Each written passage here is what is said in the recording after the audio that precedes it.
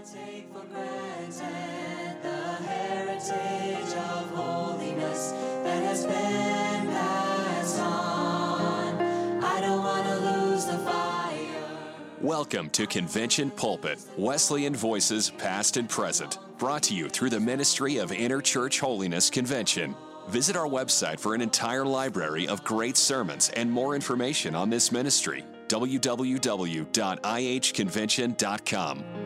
I don't want to lose the peace. I don't want to lose the peace. I don't want to take for granted the heritage of holiness that has been passed on. I don't want to lose the fire. Albert Barr was one of the most captivating speakers to ever stand behind the sacred desk. In 1994, he served as youth evangelist for Seabreeze Camp Meeting in Hobe Sound, Florida. In one of the services, he talked to the young people about this subject, the reality of this world. I know you're going to enjoy this wonderful message. Keep passing it on, and I don't want to lose the vision. I don't want to take for granted the heritage of holiness that has been passed on. I don't want to lose the fire. Have your Bibles and would like to stand with me. Let's read some scripture. Found in Romans chapter 8. We're going to begin with verse 18. I trust that as we read and as we speak to you that you'll keep in mind what you've already heard in this service. In Romans 8:18, Paul says, "For I reckon that the sufferings of this present time are not worthy to be compared with the glory which shall be revealed in us. For the earnest expectation of the creature waiteth for the manifestation of the sons of God. For the creature was made subject to vanity, not willingly, but by reason of him who has subjected the same in hope. Because the creature itself also shall be delivered from the bondage of corruption into the glorious liberty of the children of God. For we know that the whole creation groaneth and travaileth in pain together until now. And not only they, but ourselves also, which have the first fruits of the Spirit, even we ourselves groan within ourselves, waiting for the adoption, to wit, the redemption of our body. For we are saved by hope. But hope that is seen is not hope. For what a man seeth, why doth he yet hope for? But if we hope for that we see not, then do we with patience wait for it. Heavenly Father, thank you for coming to our service today. Thank you for the ministry in song and by your Spirit. Thank you for your grace that reached down to Tim LeBeau and brought him out of sin. And I pray, O God, that you would project that grace and the possibilities of that grace to the entire body of young people that are here today. And might we make right choices, I pray, for Christ's sake. Amen. You may be seated. I gave almost 20 years of my life to Christian education. I believe in Christian education. That's not the subject of the message today, except as a starting point, young people. You know, if you were in Christian school, and I know that most of you are, that one of the arguments that is often used against Christian education by those who do not have a vision for it and do not see the need for it, one of the things that any of us who ever have been involved in and contended for the need for Christian education, one of the arguments, stock arguments we always run into, will go something like this. It'll say, you know, you take those young people and you put them into a Christian school. You put them into a protected environment to protect them from the world. What happens is you make hothouse plants out of them. And, they do fine when they're in their Christian school, but when the day comes, as it invariably must, that they have to go out and face the real world, they wilt. Well, now, first of all, that's not true. I've watched you, and you don't wilt. But the reason I even refer to that in the context of what I want to speak to you about today is because there is an assumption underlying that is false. And yet I hear people, many of whom profess themselves to be Christians, who do not see the need for Christian education, and they make that statement. And besides my disagreement with them on the education issue, they are making an assumption. They are buying into a philosophy that is not true, and yet it's all around us. And if you aren't careful, you'll buy into it, and it affects far more than just your education. It affects your entire life. And that is the assumption that the real world is the world of the here and now, the world of time and sense and of things, the world of cars and houses and clothes and furniture, the world of jobs and of paychecks and vacations. That's the real world. And the world of the Spirit, the world of God and of angels and of devils for that matter, the world of heaven and of hell, the spiritual world, is sort of a never-never fantasy, far away, nebulous sort of a something that maybe we give lip service to on Sundays, but the real world, where the rubber meets the road, the real world is the world of here and now. Young people, that's not true. This is not the real world. Now, please do not misunderstand me. You and I must live in this world. And that means that we have to have jobs, paychecks. When you start a family, God requires of you that you provide for that family.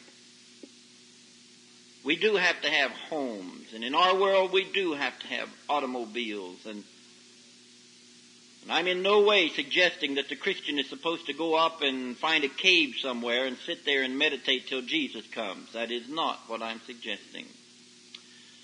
But I am saying that for those of us who name the name of Christ, this should never be what it's all about. This should never be the real world. Now, the Bible gives you the choice of choosing which world you will live for. Those who talk about this world, the real world, and the heavenly world are correct about one thing. They are separate worlds. There is more than one world. You can live for this world or you can live for the heavenly world. In fact, Jesus called them this present time or the world to come. The Bible teaches that there is the world of the flesh and that there is the world of the spirit. Not only that, but the Bible teaches that these two worlds are hostile to each other. Romans 8:5, for they that are after the flesh do mind the things of the flesh, and they that are after the Spirit, the things of the Spirit. For to be carnally minded is death, but to be spiritually minded is life and peace. Romans 8:8, so then they that are in the flesh cannot please God. Not only that, but the Bible teaches that you young people have the right to choose which world you will live for. And let me tell you something. If God gives you that right, I would be a fool to try to take it away from you. You have the right to choose which world you will live for. And God Himself will not violate that right. And if you choose to put all of your hope and all of your stock in this world, you have every right to do it. And no preacher, no potentate has any right to come and try to take that away from you and force you to live for any world. You remember there was a time when a rich young ruler came to Jesus. Good master, what must I do to be in the kingdom? Jesus looked down into his heart, saw his particular problem, told him something he didn't tell everyone. But knowing what his need was, he said, I want you to go and sell what you have and give to the poor and come and follow me. And the Bible says that that rich young ruler turned and walked away from Jesus, sorrowful. He had great riches and he was not willing to pay that price. And yet the Bible says that Jesus loved him. The original of the word is very strong. Jesus longed for him. I read that and I said, how can that be? How could anyone turn and walk away from Jesus if Jesus wanted him? Do you know who this is? It's Jesus. This is God. This is the one who spoke worlds into existence, who sprinkled the heavens with the stars, who rolled out the earth in his palms, who scooped out the valleys and heaped up the mountains and rolled out the carpets of grass and tacked them down with daffodils and peopled the sea with the fish and the air with the birds and the forest with the animals. This is the God who created angels. This is the God who multiplied the loaves and fishes and raised the dead and healed the sick. He can have anything he wants. And all he'd have had to do, all Jesus would have had to do, is to say the word, and that young man would have spun on his heels and goose-stepped behind Jesus like some kind of a robot. But though Jesus wanted him, he let him walk away. Because our God doesn't work that way. And you may not understand what I'm going to say now, and I do not have the time to go into it in depth. But let me tell you, it was better in God's economy of things for that young man to go to hell, a man, than to go to heaven, a robot, a zombie, an automaton. And I'm warning you right now, young people, because they're out there. Any religion, any philosophy, any cult, any group that tries to take away your free will, your free moral agency, and make you be anything, including good and holy, you run from it with all your might. It is not of God. Whether it calls itself Moonies or whether it calls itself holiness, I nor anyone else have any right to make you do anything. And if you want to be bad, God will let you be bad. But I'm here to tell you, if you want to be good, all the devils in hell can't keep you from it. But the choice is yours. You make the choice. I hope I've made it plain that I respect your right to make the choice. And yet surely you want to make the right choice. It would be insane to want to make wrong choices. You want to choose the right world. You want to live for the right world. And I think you know that the person who makes the best choices, the wisest choices, are the ones who have the most information usually. And so what I'd like to do today is simply share with you some information about this present world that many are living their lives for, and that you will not only once or twice at an altar, but over and over and over again will make the choice as to which world you will live for. So I'd like to simply tell you about this present world. You see, the Bible does not teach that we are to be ascetics, that we are to be hermits. We must live in the world, but we are not to be part of the world. Jesus prayed for his disciples, and he prayed for me, and he prayed for you. In John 17, verse 14, for example, I have given them, he's praying to the Father, speaking of his disciples, I have given them thy word, and the world has hated them, because they are not of the world, even as I am not of the world. I pray not that thou shouldest take them out of the world, but that thou shouldest keep them from the evil. They are not of the world, even as I am not of the world. And finally he would pray down in verse 20, neither pray I for these alone, but for them also which shall believe on me through their word. That means you and I. The Bible does not teach isolation. It teaches insulation. And if God can create a worm that can crawl through a mud puddle and come out clean, he can help you and I to live in this wicked world and keep ourselves pure. But the choice is left up to you. Let me tell you about this present world. Look at our verse, if you have it still out there, Romans 8:18, for I reckon. I think Paul was a southerner, by the way. You hear him? For I reckon. And he often said y'all. Go ahead and read it. You'll find he often said y'all. But here he says, for I reckon. Now the word there for reckon is the word that we get logic from. It means to make real by faith. In other words, the Christians make things real by faith. By faith we understand, the Bible says. And so we make it real. For example, the same apostle would use this very word when he said, reckon yourselves dead indeed unto sin. He said, make it real by faith. But when he's using it here, remember, it's the word that we get logic from. What he's actually saying is that this present world, this world of the here and now, is an illogical world. It is an insane world, if you please. Young people, I hate to tell you this, but you and I live in the middle of one vast insane asylum. And you can choose to live here if you want to, and to live for this if you want to, but I contend you're making a very foolish choice if you do. I never cease to be amazed at what passes for wisdom and intelligence in this world. Some of the dumb things that people say and think it's wise. I told you earlier, I paid for a good education, and they taught me foolishness. They taught me lies. They taught me emptiness.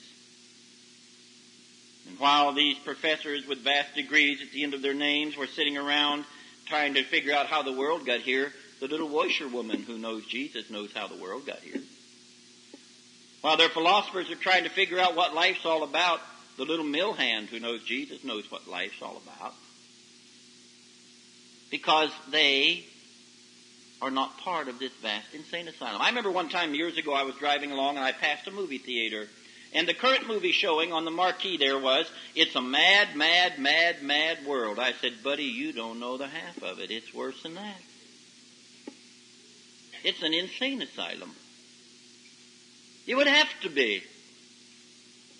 I mean, when you listen to what even the politicians of our day suggest as remedies for our problems, they're not the remedies, they're the problems. I was riding along some time ago, tuning across the radio, picked up this guy, a talk show, his host on there. He had a lawyer on there, and they were arguing over legalizing marijuana. And his argument went like this. He said, I doubt that there's any law in the land that's more consistently broken, with the possible exception of the speed laws, than the marijuana laws. And since people break the law, the way you solve that is to do away with the law. Now, there's a real brilliant solution to the problem. We could absolutely wipe crime off the face of the earth. Just do away with all the laws. Can't break a law that ain't. And by that law, this guy's supposed to be intelligent. He's a lawyer. I used to think that meant you were intelligent. I confess I'm not so sure anymore. And by his own argument, if people break laws, you do away with the law. Then he said that they break the speed laws more than anything else. Let's start with that. If you want to drive 110 mile an hour down Gomez here, go to it. Now, some of you guys might like that, but I think we'd soon learn that isn't a good thing. I am just simply dumbfounded. Sometimes when I deal with young people, especially when I'm dealing with creation and science, it's like I have a little mechanical dog, little electric battery-driven dog, that I'll sit up on the platform and I'll throw the little hidden switch and the dog will walk 4 steps, moving its head, go whoop, whoop, whoop, whoop, stop and wag its tail a few times, and whoop, whoop, whoop, whoop, and everybody giggles, and finally, and I'll fish for it, but finally somebody will ask the question, "Who made that? Where'd you get that?" "Oh, nobody made it. It just, there was a bunch of junk lying around out there on the beach, and the waves washed them back and forth and just happened to slosh everything into the right place at the right time, and out came this little dog." And everybody will kind of giggle and look at each other and say, "Brother Barr, that's not true. Of course that's not true. But I paid for a college education, and they told me that not a little mechanical dog that walks 4 steps, wiggles its tail, and barks 4 times, but a real dog that can chase a rabbit through the woods on a dewy morning, a real dog that can bring puppies into the world, a real dog that can bark at the moon, that he just came about by chance. Just everything got together. I'm not real bright, kids, but I'm not that dumb." And yet they taught me that. What I'm trying to say is there's something, young people, you turn God off, you turn God out of your life, and your mind goes dark. Romans tells of one, and Romans 1 tells of somebody of a group that professing themselves to be wise, they became fools and worshipped and served the creature rather than, it's the real word there, rather than the Creator, who is blessed forever. Amen. And it happens, young people. And you have the choice. Choose to live for this insane asylum if you want to. But I think you're wrong. I used to manage a hamburger shop. One day a young man appeared there and wanted a job. He was in the college in the neighboring town. I hired him, soon discovered he was a brilliant young man. I mean, sharp. And I began to witness as God would allow to him about Jesus. And, boy, I found out in a hurry he was one sharp fella. He was no pushover. He would ask me searching, piercing questions. And I would often have to say, I'm sorry, I don't know the answer to that. I'll go home and try to dig something up tonight and tell you tomorrow. And he gave me a courteous hearing. Finally, the end of the school year came. He had not yet come to know Christ, though he was, I believe, moving that way. He said, Mr. Barr, my school's out. I'm going back to my home state, but when I come back to school in the fall, can I have a job back? And I said, certainly if the business is up and we need help, I'd be delighted for you to come back. He'd been a good worker. And so sure enough, in the fall, he appeared and wanted his job back, and I rehired him. And I was looking forward to continuing what we'd begun. But oh, I discovered so soon that something was horribly wrong. He couldn't remember the simple little task that he'd done as second nature the year before. He could hardly speak. His eyes had a glazed look. And I discovered that during the summer he had experimented with drugs and had burned his mind away. He could not even understand hardly simple commands, let alone the deep things of the Spirit. He'd slammed the door and locked his mind. What kind of insanity would possess any intelligent human being to do something like that? It's the insanity of sin, young people. You can live for this world if you want to, but I must tell you that it is a vast insane asylum. Young people, you know, we really shouldn't feel too much at home here. Would you want to feel comfortable in an insane asylum? Would you want to feel at home in an insane asylum?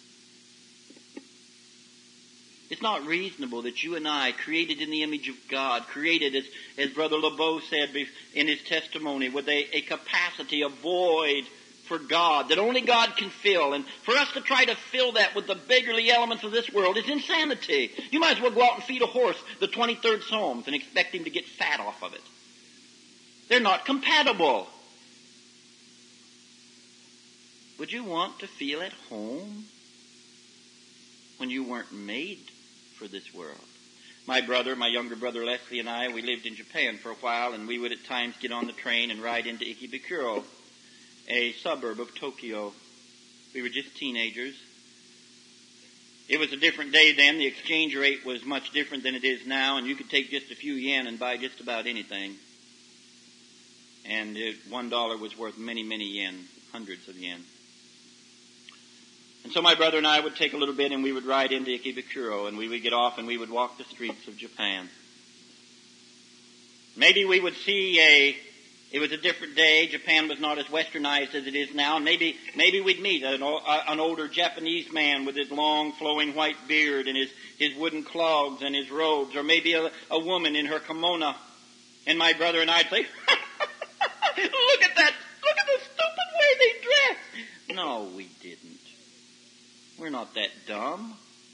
We knew that if anybody needed pointed at, it was us. We were the ones who didn't fit. This was their world, not ours. We were the ones who were strangers and foreigners there. We were the ones who were out of step. Maybe we'd go into a restaurant and we'd go in. We couldn't read the menu, but they used our number system. So the number system, that wasn't a good way to say it, but I knew how much it cost. I knew what I could afford. So I'd go through and I'd point out some stuff we could afford, and they'd bring it to us, and we'd eat it, and I don't know what it was. Some of it went down kicking, I can tell you that. I don't know what the stuff. And we'd say, look at the stupid stuff these Japanese eat. No, we didn't. We knew that we were the ones who didn't belong here. We were the ones who weren't at home here. Maybe we'd hear a Japanese street musician playing his little one-string samisen, and he'd say, twang, we'd say, oh, listen to that stupid music. No, we didn't. We knew that we were the ones who were out of step with the culture. We weren't home. And young people, I'm not at home here. seldom, but once in a while my wife and I will go to the mall, and I'll sit there while she shops, and I watch the people go by. And every now and then I say, calling Earth, calling Earth. I don't belong here. I don't want to feel real at home here. I was created for another world, and so were you. And yes, we live here. Though I realize you can take that to a bizarre length, but I am saying that in the Christian there ought to always be a sense that we are pilgrims and strangers, that we are looking for a city who has foundations, whose builder and maker is God. I'm not talking about deliberately not fitting. I'm saying recognize that our music is from another world. Our dress is for another world, where they name the streets holiness and where the Son of God reigns. Don't want to feel too much at home here. But not only that, but this Scripture says that this world is not only a vast insane asylum, but it is also a world of shadow and illusion. Again, we look at verse 18 of Romans 8. For I reckon that the sufferings of this present world, this present age, this present time, are not worthy to be compared with the glory that shall be revealed in us. The glory, the beauty, the radiance, the light. This is a world of shadow and illusion, young people. This is not the real world. Do you see it? Paul would write the Corinthian church and he would say, for now we see through a glass darkly, but then face to face. John would write and say, beloved, now are we the sons of God, and it does not yet appear what we shall be, but we know that when he shall appear, we shall be like him. For we shall see him as he is, and every man that hath this hope in him purifieth himself, even as he is pure. To the writer of the Hebrews we find, for the law having a shadow of good things to come, and not the very image of the things. This is not the real world. This is a world of shadow and illusion.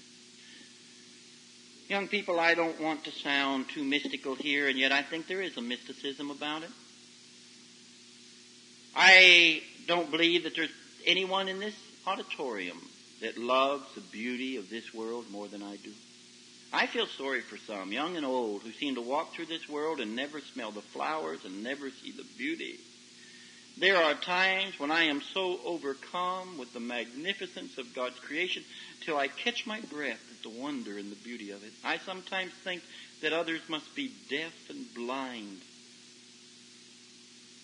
I remember when we were living here in Florida and teaching, we owned a home way up at the end of Gomez, up there on Helen Terrace. Had a big 2-car garage, couldn't get anything in it because couldn't get cars in it because it had so much junk in it. But I had the door up, and I was standing out at the sidewalk one day looking at that open door with all the plunder, and my son-in-law, Paul Wilson, drove up. I didn't even hear him come up. I was enthralled. I was entranced. He came and stood beside me, and he looked at me, and he looked in my direction, the direction I was looking. And finally, he said, Dad? I said, oh, hi. He said, what are you doing? I said, I'm looking at the garage door. You are? Yeah. What for? I said, well, just look. There's that big open rectangle. Now, look within that rectangle. Over here, you've got shiny, little, round, hard objects. But over there, you've got big, dull, furry objects. Down here, you've got little red square objects. But look up there. He said, you're nuts. No, I revel in the beauty of this world.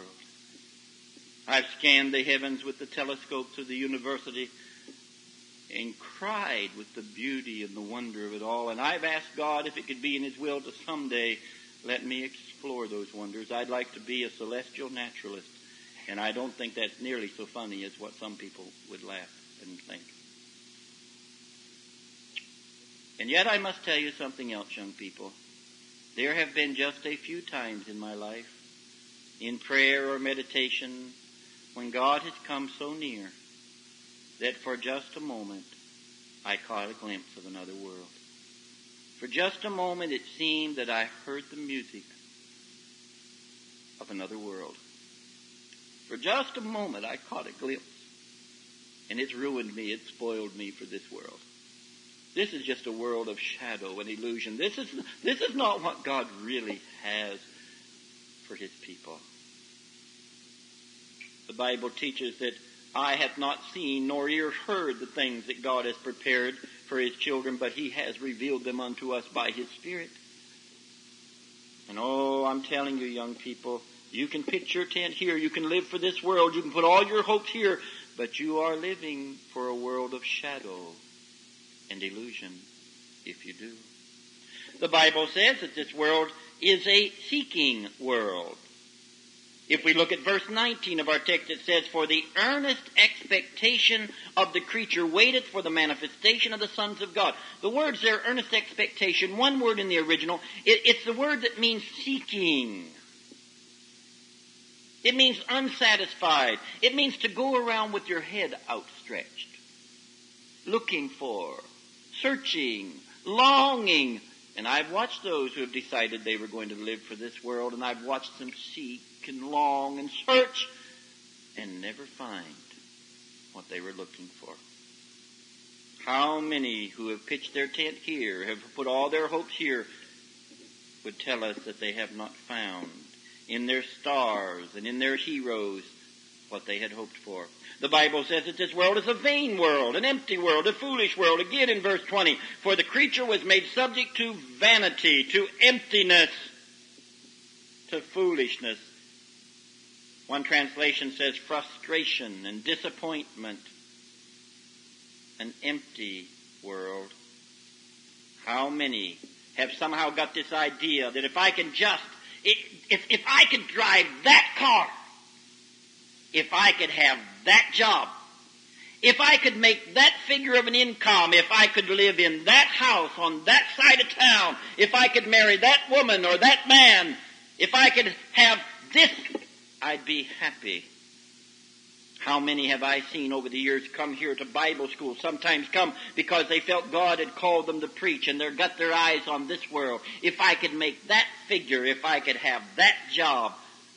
And so they turned aside from the plan of God, and very often they compromise their convictions and jeopardize their family and sell their children down the tube. And years go by and they violate their own conscience, and they work and they slave, and finally they get that job and they get that promotion and they make that figure and they drive that car and they live in that house. And they would tell you it's all so empty. I think of Jimmy. Jimmy was probably the most promising young man I have ever known. I mean charisma plus. Jimmy came to our little country church, got saved, felt God called him to preach. The church helped send him off to Bible school. He lasted only a few weeks. When he got there and found out what Bible school was all about, he suddenly wasn't so interested anymore. Feigned sick, came back home, only stayed in the church a few more weeks, went his way. But Jimmy had that Midas touch. Everything he turned to gold.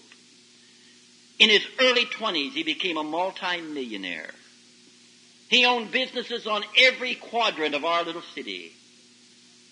And about once a year, Jimmy would drive up to our little country church in his new Cadillac. Nothing wrong with the Cadillac, but to him it was obviously a status symbol. He'd get out in his broadcloth suit with diamond rings on every finger and a diamond stud in his tie in this little poverty country church. He would come in and beam down upon us and grace us with his presence and drop $100 in our little offering plate and let us all know that he was doing quite well, thank you. And I also remember the day when they found Jimmy, my friend Jimmy, parked in his Cadillac in the middle of the woods with a hose running from the exhaust pipe and in the window, and a note on the front seat saying, "It's all so empty." I'm telling you, young people, you can live for this world if you want to. God himself will not take that right away from you.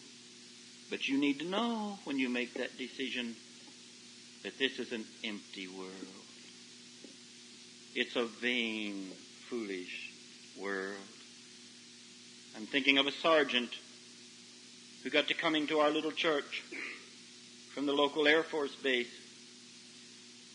He'd been bad to drink. Really, he'd been an alcoholic. But he came, and God got a hold of his heart, and he sought the Lord and found Christ and found deliverance from the bottle. And oh, his life just began to blossom. And his wife was so glad that he'd found Jesus because it got him off the bottle.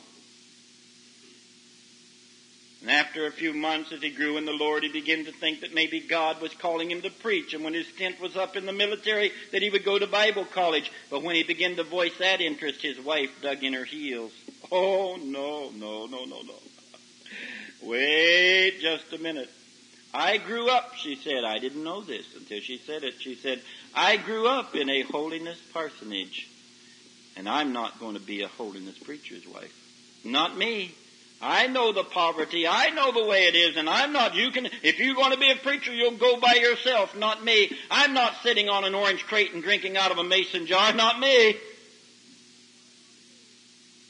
And with her wife not going along, he did what most men will do if the women dig in their heels and refuse to cooperate. He gave up on his call and his dream, and he began to grow cool in his relationship with the Lord, and drifted away and backslid and went back to the bottle and became once again a drunk. And the last time I ever visited in their home, she was sitting on an orange crate drinking out of a mason jar. Wanted to live for this world instead of the next, and she found it empty. You have every right to do it. But you and your spouse and your children will pay the consequences of which world you choose to live for. How many today do I know who have lost their children because they wanted to live for this world? The Bible says this is a world in bondage. Verse 21, because the creature itself also shall be delivered from the bondage of corruption into the glorious liberty of the children of God. It's a beautiful structure there. It means to be liberated into liberty, to be made free to be free. And yet the world comes along and promises you liberty and yet gives you bondage. And all around us are people bound by habits, but they're free. They can do their own thing. And anyone with half sense and one eye can stand back and see they're not free.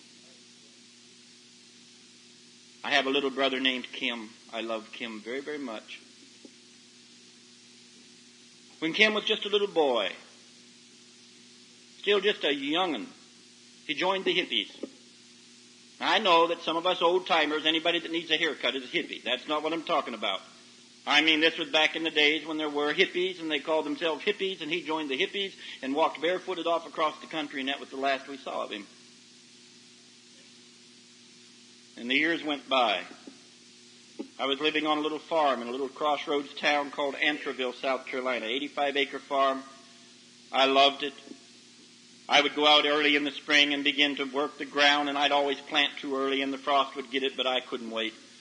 So I was out there one really still practically winter day, but working, and my wife came to the door and called and told me that there was a long-distance phone call.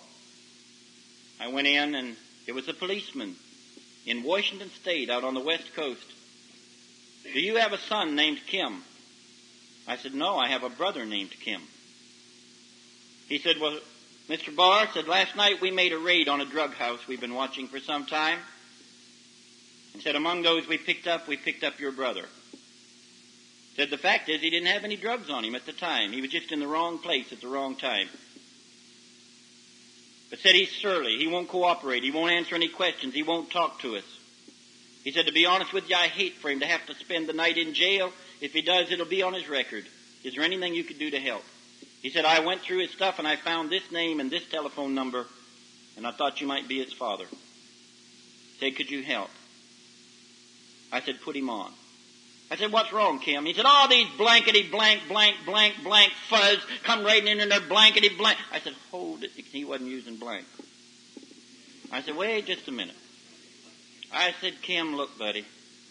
I said, I'm not even concerned about any of that. I said, the officer says he doesn't want you to have to spend the night in jail. I don't want you to spend the night in jail. Would you let me help you? I believe that he'd turn you over to my custody if you'd agree to it. I don't want to come to you. You bunch of religious fanatics. All you want to do is go to church and you have to dress a certain way and can't do anything. I said, Kim, listen, buddy. I'm not trying to trap you. I'm not trying to trick you. I said, if you'll let me help you and you come here, I was managing a machine shop and a welding shop at that time, and I said, if you'll come here, I'll give you a job if you want it. If you want to just go right on from here your way, whatever, it'll be all right. I'm not trying to trap you. I just want to help. Let me help you. And he began to cry. And I discovered he wasn't any big, tough guy. He was a little kid that had been caught trying to put on a show. So he agreed. And the officer came back on. He said, he said, I'll have to have you wire me the money for a plane ticket. I'll have to take him, put him on the plane, and then he'll be in your custody. I went into town and wired the money to the West Coast, and he was to arrive that night in Charlotte, North Carolina. We lived in a big old farmhouse, fixed up a special room just for him, and that night I drove to Charlotte. It was bitter cold, nearly sleeting. The plane came in, and the passengers got off, and as the plane was nearly empty, no brother, I thought, my, what has happened? What's he done? And finally, when I'd seen him last, he was just a kid. Here was this tall, lanky, skinny guy with an afro that big. I mean, it looked like an explosion in a mattress factory. He had real kinky hair. You couldn't tell which end came out of his head, and I didn't even know they'd let you ride in a plane the way he was dressed, almost undressed, in wintertime, cold. And he was coming from Washington State, pair of tennis shoes and torn off blue jeans and sort of a tank top.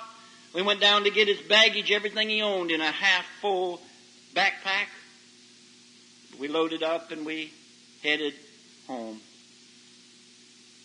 I told him, Kim, I meant what I said. I'm not trying to trap you. If you want to move on, you're welcome. Spend the night and move on. But I said, if you'd like to stay, I can give you a job. We can teach you a trade. I said, if you stay in our home, we'll have minimum requirements. If you stay in our home, if you're home when we have devotions, I want you to be there. There'll be no drinking, no drugs, no smoking, no rock music, no magazines that I would not approve of. Beyond that, you're pretty much on your own. And he agreed. Came to work. I had to require him to get a haircut. OSHA rules required that. He's going to work around machinery, and he got a haircut.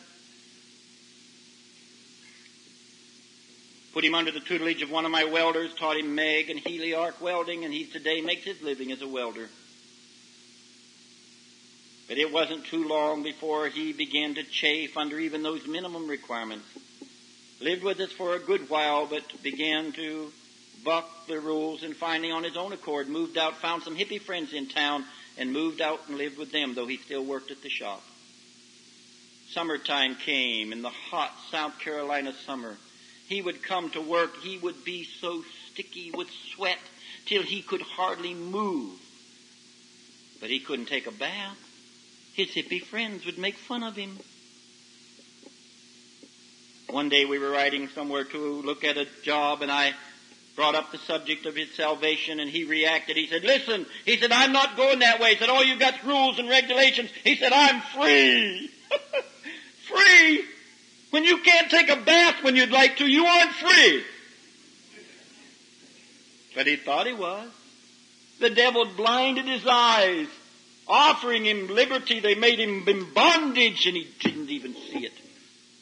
And all around you are young people, not only the classical bondages of lust and drugs and alcohol, but in bondage to all kinds of the thoughts of others and the opinions of others. And oh, I'll tell you, the greatest freedom one can ever know is to be free in Jesus Christ. The greatest freedom you can ever know is to be the servant of Jesus. You can live for this world if you want to, but I warn you, it is a world of bondage. It is a suffering world. Verse 22, for we know that the whole creation groaneth and travaileth in pain together until now. Every heartache, every broken home, every accident, they're part of this world. You want to live for this world? You have the right. But it is a world of shadow and illusion, a world of insanity, a world of seeking but not finding, a world of emptiness, a world of suffering, a world of brokenness. I think of Judy. Judy was my girlfriend when I was in my early teens, one of those little puppy loves that comes along and is so sweet for a while but has no depth. And Judy was a lovely young girl. She was president of our youth society in our little holiness church. Pretty, feminine, frilly little Judy. She could play the piano so beautifully. She could sing like a nightingale. And she was my girlfriend. But we got off into the junior high school, and it was the day of the miniskirt, and suddenly after Judy would leave her holiness home, when she'd get to school, she'd tuck her skirts up under the belt so they'd be short like the other girls wore theirs, and she began to paint her face and do things that she knew her mama would not allow. And when I mentioned it to Judy, she said, "Why don't you just mind your own business? I just want to fit in." Well, our little puppy love blew over, and eventually I would grow to meet the woman that God had for me, and we would court for a couple years and marry and move away and take a church and start a family. But the years went by, and I began to hear disturbing rumors about Judy. One vacation time, my wife and I traveled back to the old hometown, went to the old home church. And after the service, an elderly lady in the church came and said, followed those directions, my heart began to sink, for I realized we were moving into the bad section of the old hometown, and then even into the red light district of the old hometown.